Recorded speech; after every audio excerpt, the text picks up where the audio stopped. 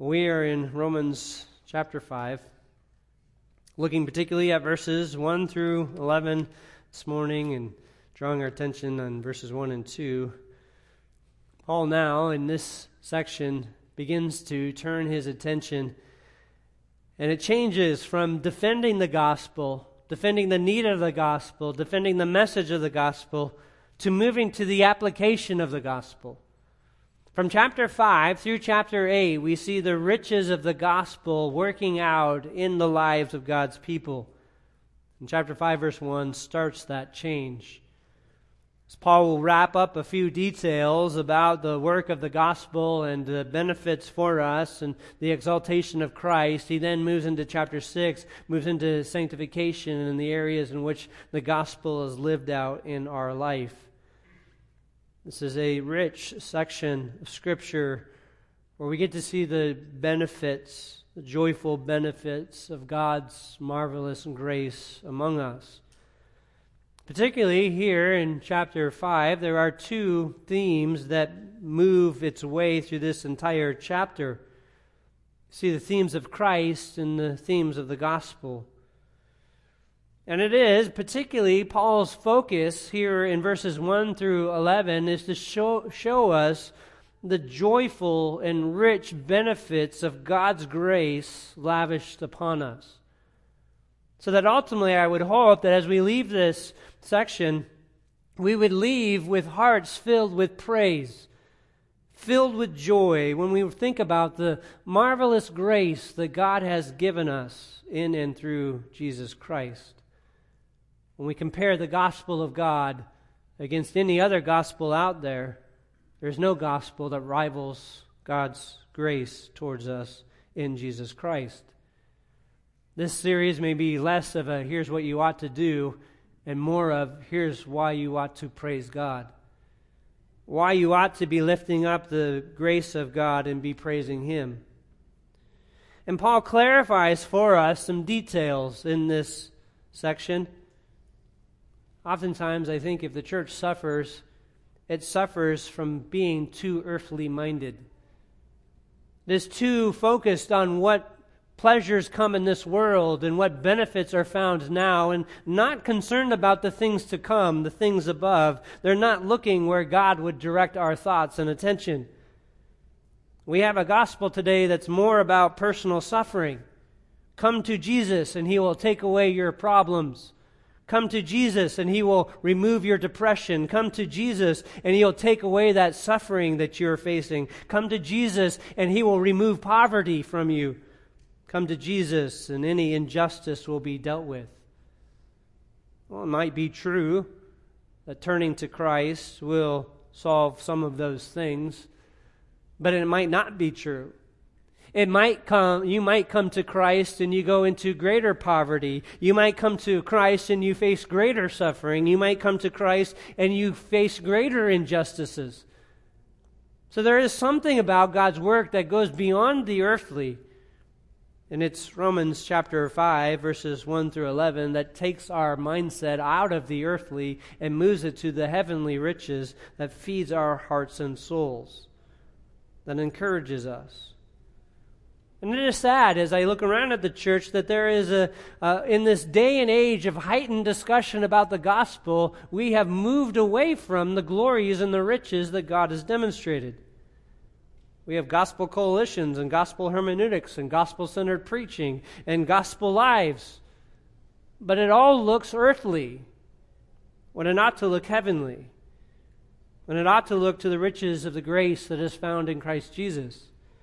And not to see the marvelous grace. And I think that's where Paul takes us here in Romans 5. It's a joyful journey for us to be on. If we were looking at this, just the themes and looking at the details that Paul has laid out here, Paul picks up here in chapter 5, verse 1, where he left off in Romans chapter 3, verses 24 and 25. Notice back in Romans 3, 24 and 25, says this, we are being justified as a gift by His grace through the redemption which is in Christ Jesus, whom God displayed publicly as a propitiation in His blood through faith. This was to demonstrate his righteousness, because in the forbearance of God, he passed over the sins previously committed. From that statement, Paul then moves in to defend the gospel, defends the works of the gospel against the law. He then goes and defends the Abraham being saved in the same way. He defends the Old Testament teaching that the Old Testament pointed to the same gospel of grace. And now in chapter 5, he goes back to justification, back to draw our attention to this grand theme that he had been highlighting, demonstrating again the marvelous kindness that God has given us. This gospel is like none other. No other religion has the message that God has given us, the message of Jesus Christ. No other faith matches this. There is a grace that is demonstrated in the gospel of God, that we have been justified before God, declared righteous. Now, I just want to clarify, when we talk about justification, when we talk about the being justified here in chapter 5, verse 1, when we emphasize this, what are we talking about? And there are three components that we're talking about. When we're talking about being justified, it has at least these three components, and we could break it down more, but I'm just going to stick in these big categories. The first component is this: we are recognizing that God takes our sin, that is our past sin, our present sin, our future sin. He takes our sin and credits it to the account of Jesus Christ. He puts on Jesus Christ's account our transgressions, so that Christ is credited or viewed as if he had done all of our evil deeds.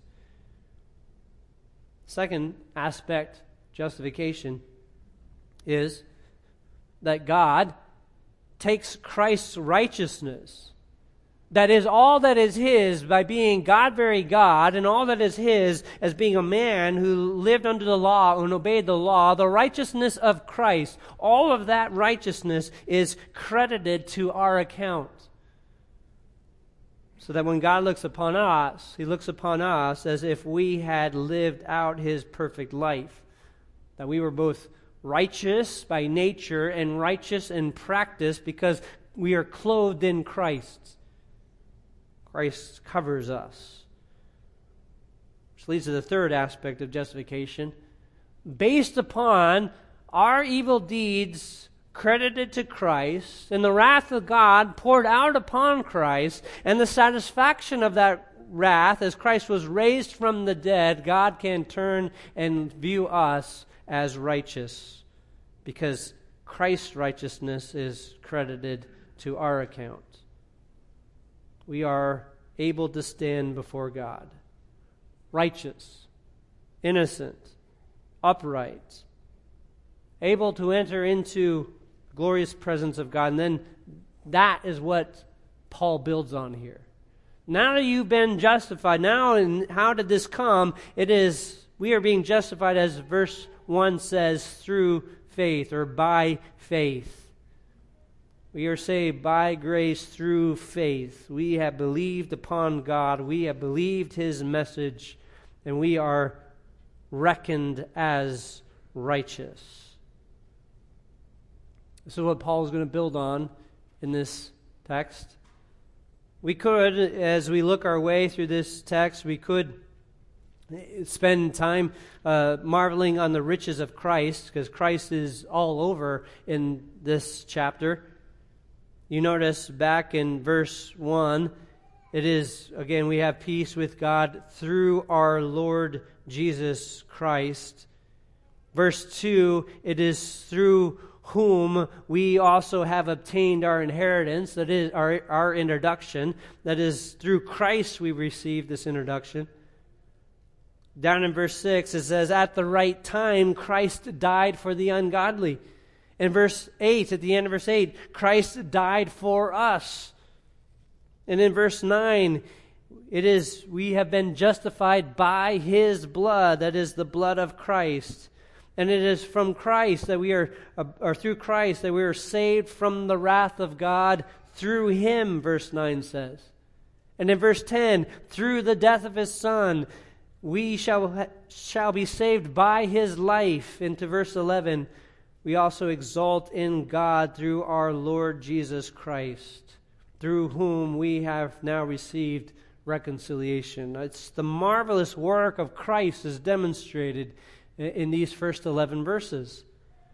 You could even, as we go on, he compares the two Adams, the first Adam we were in and the second Adam. So Christ is the central theme through this entire section. But even while he is the center theme, there is the grand, larger purpose that Paul has in this book, and that is the defense and explanation of the gospel of God. This very theme that he started back in chapter 1 when he says, I'm not ashamed of the gospel, chapter 1 and verse 16, this gospel which he is defending and proclaiming, this gospel of God's justifying the sinner through Jesus Christ, this gospel is where he focused. This section, in verses 1 through 11, is modified by two phrases, two participial phrases. The one is first found in verse 1, where it's saying there, having been justified by faith. Literally being translated, being justified. Then in verse 9 is the other one, much more than having now been justified. These two phrases govern all the ideas that are unpacked here in verses 1 through 11. Paul keeps drawing our attention back to the gospel, the riches of God's work, the marvelous grace that has been lavished upon us in and through Jesus Christ. So that as we leave this section, we should leave it with greater hope, greater peace, and greater praise. In fact, those are kind of three key words if you wanted to grasp the ideas that are found here. It is peace, hope, and praise. So what flows from this marvelous text. And this is in contrast to the audience that Paul has been writing to, the Jews, and their particular struggles of trying to be righteous before God by keeping the law. It's the gospel of God in contrast to the law. The law would demand you to keep it perfectly and live. Break it in one place or one point and you die. Keep the law to avoid the penalty. The gospel of God, we are saved by grace and through faith, and it delivers us from the wrath of God to come. Set free from the penalty to live for God. This is what's in contrast as Paul has been working his way through the first five chapters of Romans. So here, just our focus and what our focus for this series is going to be this. Paul is going to unfold for us the benefits of the doctrine of justification. The benefits for us. And he gives us three benefits. The first benefit is this. Justification grants to the believer a life-transforming peace with God through Jesus Christ. The first rich, marvelous grace given to us. So we have a transforming peace with God through Jesus Christ. We'll see that in verses 1 and 2 this morning. And then as we continue in the series, we'll see verses 3 through 8, the next one, justification energizes the believer's worship in practice and in principle. The doctrine of justification energizes our worship, both in the praise of God and in the doctrine and what we understand about God and what He does. So we see that in verses 3 through 8. And then in verses 9 through 11, the third benefit, justification anchors the believer's hope of salvation in the gift of reconciliation with God. Reminds us of our reconciliation. That's where Paul is going to take us in this journey together. So this morning, let's look at this first principle. It's found here in verses 1 and 2. Justification grants to the believer a life-transforming peace with God through Jesus Christ. Maybe if I set this up for us so we better understand. To understand how all other religions work, Particularly the Jewish faith here, the Jews had believed that they would keep the law, and in keeping the law, they would be right before God. The problem is, whenever they failed, or as other religions trying to appease a deity, trying to operate in such a way as to make that deity happy with them, they're constantly living under the fear of having to face that deity and face judgment. In contrast to that, Paul says, here we are, having been justified by faith. Verse 1 and 2 is one long sentence in the Greek, but so many ideas come out in this text. We have justification by faith. We have peace with God through our Lord Jesus Christ. We have the mediation role of Christ. In verse 2, we also have the anticipation of eschatological realities of God coming. So there are so many themes that come out in verse 1 and 2. But the whole emphasis here, again, is on the riches of God's work for us. This modifying phrase, then, being justified, Paul is going to unpack it. And one of the first benefits that Paul unpacks here is that we have peace with God. Now the question is who is the we? You think, well, it's obvious, it's believers. But it's not obvious in every case. Sometimes when Paul's referring to the we, like he does in chapter 2, he's referring to we, the gospel ministers. Later in chapter 7, he refers to we, those Jews.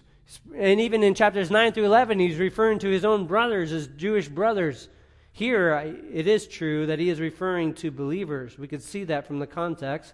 Notice back in verse 24, or verse 23 through 24 of chapter 4, he draws this out. It says, now, not for his sake only was it written that it was credited to him, but for our sake also, to whom it will be credited, notice, as those who believe in him who raised Jesus our Lord from the dead. Who are the we? It's those who have faith. Those who believe that Jesus has been raised from the dead. We are the ones, into chapter 5, verse 1, we have peace with God through our Lord Jesus Christ, verse 2, through whom we have obtained our introduction, notice, by faith. Those who have faith, that's the we here, these are the ones that Paul is writing to. He's writing to believers. Those who have operated in the same kind of faith as Abraham, those who have believed God's message, those who have responded to God's message in faith.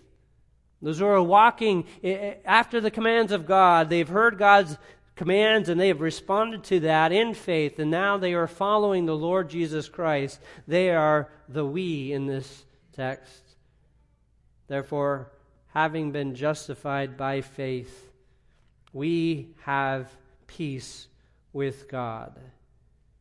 This is the main idea for this text. We have peace with God. This peace, again, for some is a false peace, simply thinking, well, God's not around, he doesn't exist. So they walk around in a false peace, a kind of amnesia that there is no danger around. But that's not what the Bible describes of man's natural condition. The Bible has described man's natural condition as being in a position of rebelling against him, a hostility towards God. That's what Paul has been laying out. If you turn back to chapter 1, Paul has been laying this out, this case, up to this point. When he said in verses 16 and 17, I'm not ashamed of the gospel, for it is the power of God for salvation to everyone who believes, to the Jew first and to the Greek. Then he launches from verse 18 on to defend this gospel. And what does he say? Where does he start off in verse 18? He starts off with this theme. The wrath of God is revealed from heaven against all ungodliness and unrighteousness of men who suppress the truth in unrighteousness. His argument is this: there is hostility. Natural man is hostile to God, and God is hostile towards the wicked. There is hostility. Great hostility. God's wrath, as verse 18 indicates, is revealed from heaven. It is made known. It is against those who are suppressing the truth. And then that's where Paul launches into his argument. He shows God's present judgment and anticipating the future judgment. The present judgment is God turning man over to his own evil devices so that man goes into evil and goes further and further into corruption, even giving up and corrupting what is natural and good. Man is hostile. He's in open rebellion. And the Jews had thought, well, we escaped that, but then into chapter 2, Paul exposes their evil deeds. Chapter 2, he shows that even those who had the law, even those who wanted to do right, was living in rebellion to God. It says that back in verse 21 through 24, when he calls them out there in chapter 2, saying, you teach the law and yet you disobey it. You preach that you shall not steal, but you steal. You who say you shall not commit adultery, do you commit adultery? And you who abhor idols, do you rob temples? All the things you teach against, you are doing, he says. So that verse 24, the name of God is blasphemed among the Gentiles because of you. Saying that there is a hostility even among God's people against the things of God. Which moves into chapter 3. He demonstrates from verses 9 through 18 the universal condemnation of man, none righteous, not even one none who seeks after God. Man is in hostility against God, rebelling against his ways. On top of that, God's wrath is revealed against all unrighteousness. God's wrath is being kindled. In fact, here in Romans 5 and verse 9, notice he brings out this theme, much more than having now been justified by his blood. Notice, we shall be saved, notice, from the wrath of God through him. It's this wrath, this judgment, this coming condemnation upon evil that the believer doesn't fear. That's what Romans 5:1 indicates. We have peace with God. The hostility has been removed. The natural hostility that man has towards the things of God has been removed so that we no longer hate righteousness, we love it. We no longer oppose holiness, but we love holiness. That hostility has been removed. On top of that, God's wrath has been removed. He's no longer pouring out his wrath, will not pour out his wrath upon us. We who are in Jesus Christ, we who are covered, we have peace with God.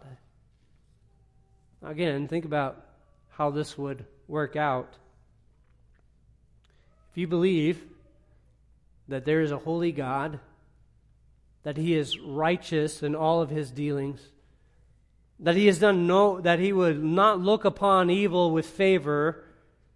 If you believe that God is, again, perfectly righteous and is a perfect judge who will bring all into account, and you were trying to appease that God by keeping a standard, keeping a law, you're going to constantly live under the frustration that you never measure up. You're not going to view God as one who you can enter before. You're going to view him as an impossible judge, one who is unable to be satisfied. This would be the Jewish condition, living under the law, where the law would constantly uphold the standard, constantly tell you what you ought to do, constantly point you to the perfect standard of righteousness. And the more you strove to try to keep the law, the more you would realize, I can't keep it. I can't satisfy it.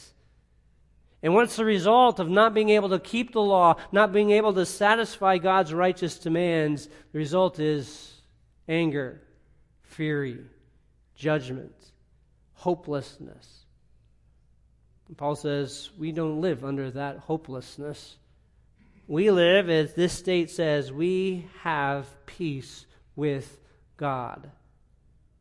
More than absence of hostility. He's not just simply saying here there is no longer the threat of any hostility. There's more than that. We have a warm relationship with God. We have shalom. We have the ability to enter into the presence of God and behold Him as a friend, as a father, in a personal relationship. I mean, there is one sense you could say, if you look at all the activities that are heading out in our world right now and just look at the conflict in Ukraine, you could say you could have peace just by an accord that would stop the firing of missiles and the advancing of armies. But greater peace would be that you would have reconciliation and fellowship and the parties engaging together and they befriended one another. And this is exactly what Paul is referencing to here. We have this peace with God. And it's demonstrated in the 3 supporting points that Paul makes here to build up this idea. He gives 3 ideas to expand on this, to say this is not just peace with God, it is a reconciled peace that brings harmony between the sinner and a righteous God. We have peace, and notice the first part, it is through the Lord, our Lord Jesus Christ. We have peace with God through Jesus Christ.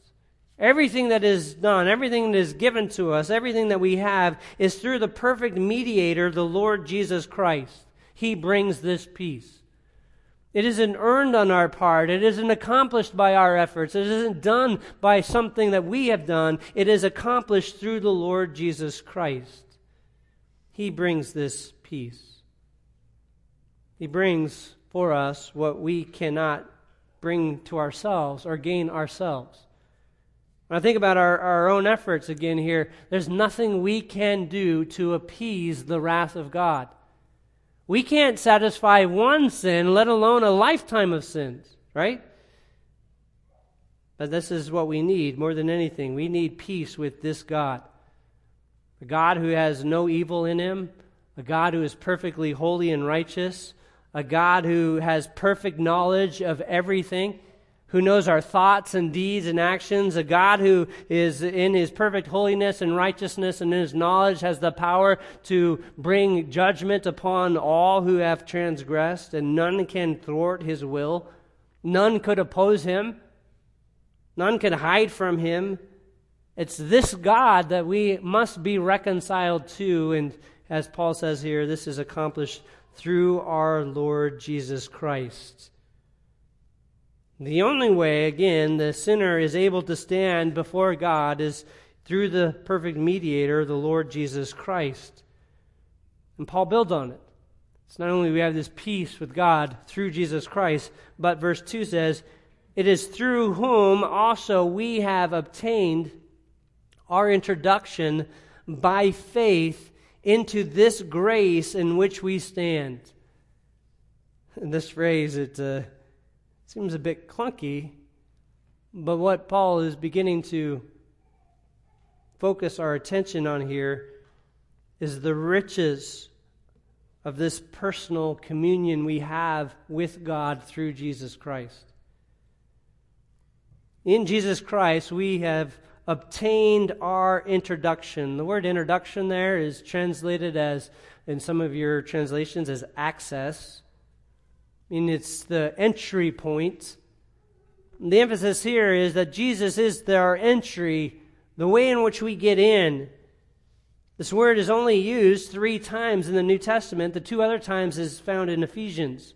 It's found in Ephesians 2 and verse 18. It says, through Him we have our access in one Spirit to the Father.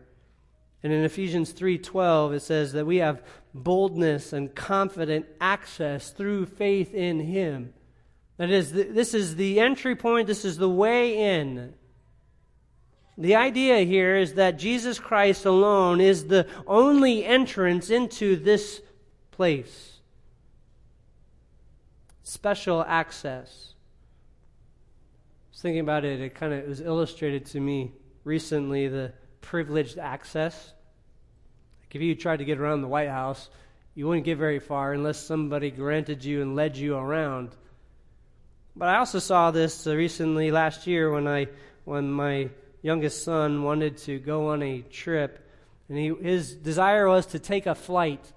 So we were going to fly from up north down here to Florida, fly back at the end of a road trip. And as we went to fly back, it was supposed to be one takeoff, one landing, a short 2.5 hour trip. Well, we got to the airport, and it turned to be a 9-hour trip with multiple stops, 4 stops. So we got multiple takeoffs and landings. And in the multiple takeoff and landings, we stayed on the same plane the whole time. So we saw the same crew, the same pilots through the whole journey. By the second time of being on the plane, they recognized we were going to be with them for a while. So they befriended us and found out my son was flying for the first time and invited us to the pilot's cockpit there to see where he sat and to see all the instruments and to take pictures.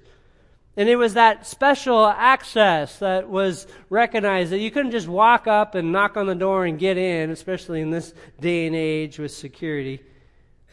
And for my son, of course, that was the great experience. This privileged access, this opportunity. That is what the description of the Christian life is, that we have this special introduction, this privileged access by faith, notice, into this grace in which we stand. This ability to stand before God in peace. The ability to be able to stand before Almighty God with no fear, no trembling, no shrinking away. We're standing in boldness before Him is a grace given to us through the Lord Jesus Christ. There's no other way that this is accomplished. It's not earned in perfect obedience. It's not earned in a number of times going to church per week. It's not earned in the amount of prayer time you've had. It's not earned in the number of devotions you've worked through or the number of verses you've translated from the Greek to the English. It doesn't even matter how many sermons you've preached. It's not granted by your abilities. It's granted through the Lord Jesus Christ, who has given us this access. And I love this phrase, in which we stand. God grants it through the Lord Jesus Christ. Not earned. It is the expression of His grace given to us. So that we operate in a gospel of grace that makes us able to stand before God. This leads us to the third idea that Paul adds. And he says, and we exult in hope of the glory of God. Not only are we standing before God in peace, and we're standing there through the Lord Jesus Christ, and we're able to gain this special and privileged access through Jesus Christ, but we stand in anticipation of the glory of God, and we give praise. This is a description of a believer. A believer is standing presently today, anticipating and waiting for the revealing of the glory of God. Notice that phrase there at the end of verse 2. We are in exaltation in hope. We exalt in hope. Literally, we boast in hope of the glory of God. We are waiting for something to come. Not like the English word hope, like a hope so. We're waiting in a assured anticipation of what is to come. This is in the Lord Jesus Christ we stand. Now, again, this is, for any other religion, this is a bizarre statement. Are you crazy? You want the God of glory, the God who is holy, the God who is righteous, the God who cannot look upon evil to come and stand before you, and you invite that? You want Him, the God who has all knowledge, all power, all authority, to stand before you and bring His righteous judgments, and you want to be in the front row? You want to see it? You got to be out of your mind. The one who knows your thoughts from the moment you wake up in the morning to the moment you go to bed. He knows the motives and desires. He knows everything you're tempted by and everything you do. He knows everything you've read online. He knows everything you watch on TV. He knows everything you've looked at on your phone. You want him to stand before you at this very moment? I'd say outside of Christ, no way. In Christ, yes. In Jesus Christ, absolutely. Because it is in Jesus Christ that not only do I want that event, I hope for it. I'm hoping for this day to come, anticipating it. Why? Well, this phrase, again, the glory of God. If it was just focused on the glory of God, we could talk about his righteousness, we could talk about his justice, we could talk anything about what makes up God and makes him unique from the rest of his creation. We can look at his attributes and all those things. But there is something particularly in this phrase, the hope of the glory of God, as something eschatological, something that is yet to come. Time in which, as again, Romans 1:18 indicates to us, that time in which the wrath of God is revealed against all unrighteousness, this time in which it is going to come. There is a time in which God will come and bring an end to sin. He will bring an end to the rebellion. He will bring an end to Satan's rule. He will bring an end to injustice.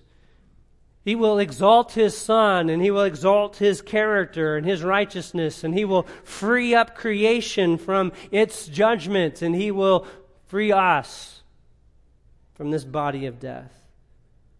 We anticipate this.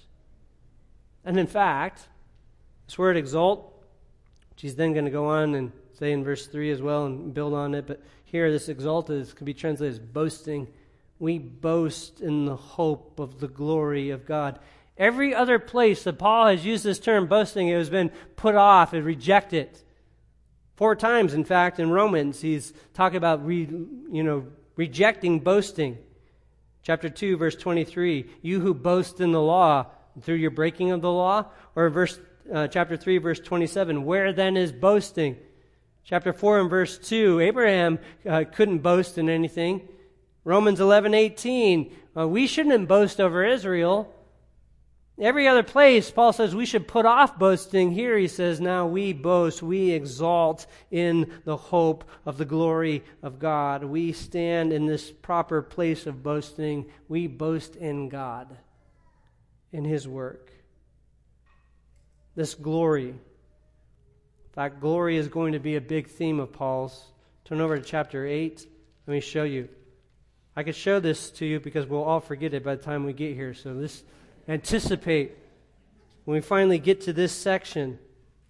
But notice Romans 8 and verse 17, what Paul says there. Well, starting in verse 16. The Spirit himself testifies with our spirit that we are children of God. And if children, heirs also, and heirs of God, and fellow heirs with Christ, if indeed we suffer with him, so that, notice, we may also be glorified with him.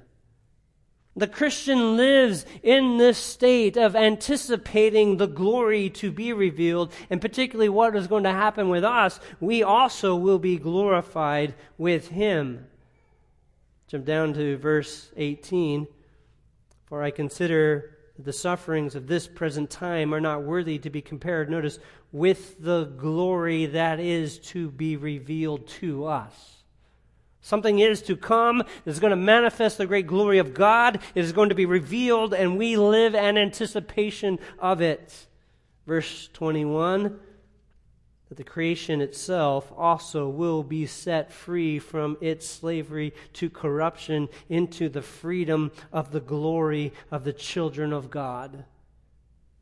Creation is going to be set free, no longer under the curse. It is now going to be able to operate freely with the glory of the children of God. Jump down to verse 30.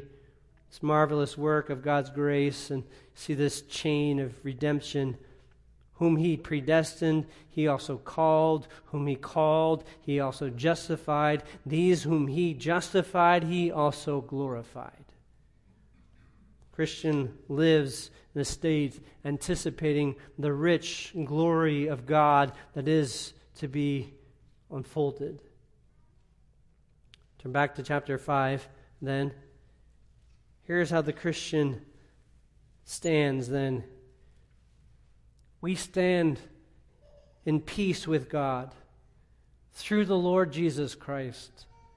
The Lord who has granted to us this special access to be able to stand in the grace of God.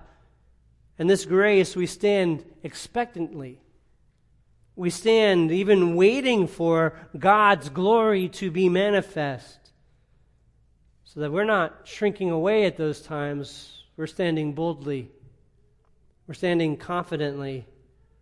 We're standing in this awareness that as God's glory is being manifest, we're not fearful, but we're able to approach into the very presence of God with hope. This is how the believer lives.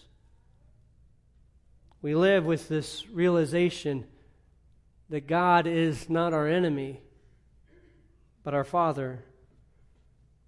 We live with peace. And even as we navigate through life and we find the ups and downs of our spiritual journey, it never changes our personal relationship with God. We're not moving in and out of peace with God. We are, through Jesus Christ, we have peace with God. It is settled, certain. Experientially, we may be riding the roller coaster of ups and downs in our pursuit of sanctification, but in our position in Christ, we have peace with God, anticipating this coming return when the glory of God will be revealed. So I ask you, Christian, what is your faith and the character of your faith? Do you constantly view God as one that has to be appeased and one who has to be placated and one who you're trying to earn His favor? Or do you recognize that that favor has been found in and through Jesus Christ alone? That your boldness and your confidence before God is found through Jesus Christ.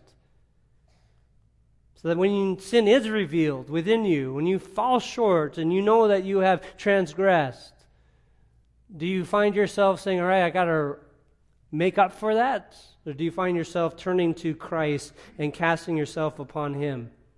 Confessing, believing upon Him. The only thing that makes us stand before God, that gives us the grace to stand, is the work of the Lord Jesus Christ. And it is that work that produces within us then this hope, this exalting and hope of God's coming glory. That's the second thing I would want you to evaluate your Christian life by. Do you live in praise and adoration of the coming glory of God? Do you have that peace? You should have that peace in the Lord Jesus Christ. Yes, we're not as perfect as we want to be, but we strive to be who we ought to be in the Lord Jesus Christ. And we are living and reminding ourselves every day that we don't stand in our own perfections, we stand in His perfections. And we are anticipating that time in which God is going to be revealed. And so we seek to live like Him and live for Him now so that we will enjoy the benefits now of what we're going to have for all of eternity. Peace with God. Well, that's the first joyful benefit of God's justifying work. We are given peace with God through Jesus Christ. When we come back next week, we'll look at the verses 3 through 8 and see the way in which that influences our worship. Let's go before the Lord in prayer. Father, thank you so much for this marvelous work, because we are prone to take what you've started and complete it with our own efforts. We are tempted to try to motivate ourselves with fear rather than love and faith. We are tempted to fix our eyes on earthly things rather than heavenly things. We are vulnerable to areas of unbelief in our own hearts and not trusting your word. And so it's in the midst of these times that we need to take our heart back to the gospel and remind us of your marvelous work and your grace lavished upon us, so that we're not trusting in our own might or our own wisdom, but trusting in the work of our Lord. Indeed, we would pray for a greater love and appreciation for him, a greater desire to be like him in all things, a greater confidence in the grace that comes from the Lord Jesus Christ, a greater anticipation for the riches to come, so that we would be motivated to put off earthly things, because we already anticipate the rich blessings to be poured out upon us for all of eternity. So strengthen our faith as we strive to walk consistently according to this gospel which we have believed, and fill us with this exaltation and praise, so that we're not quickly shaken, and we're not distressed by difficulties around us, and we're not put off by the pressures of life, but we are only strengthened all the more to be those who are gospel-centered, who love the Lord Jesus Christ above all else, who live in anticipated glory. Until that time, may we encourage one another and strengthen one another and remind one another of these things, so that we would never be tempted to complete our salvation by our own works, but always be dependent on your marvelous grace. It's in your name we pray. Amen.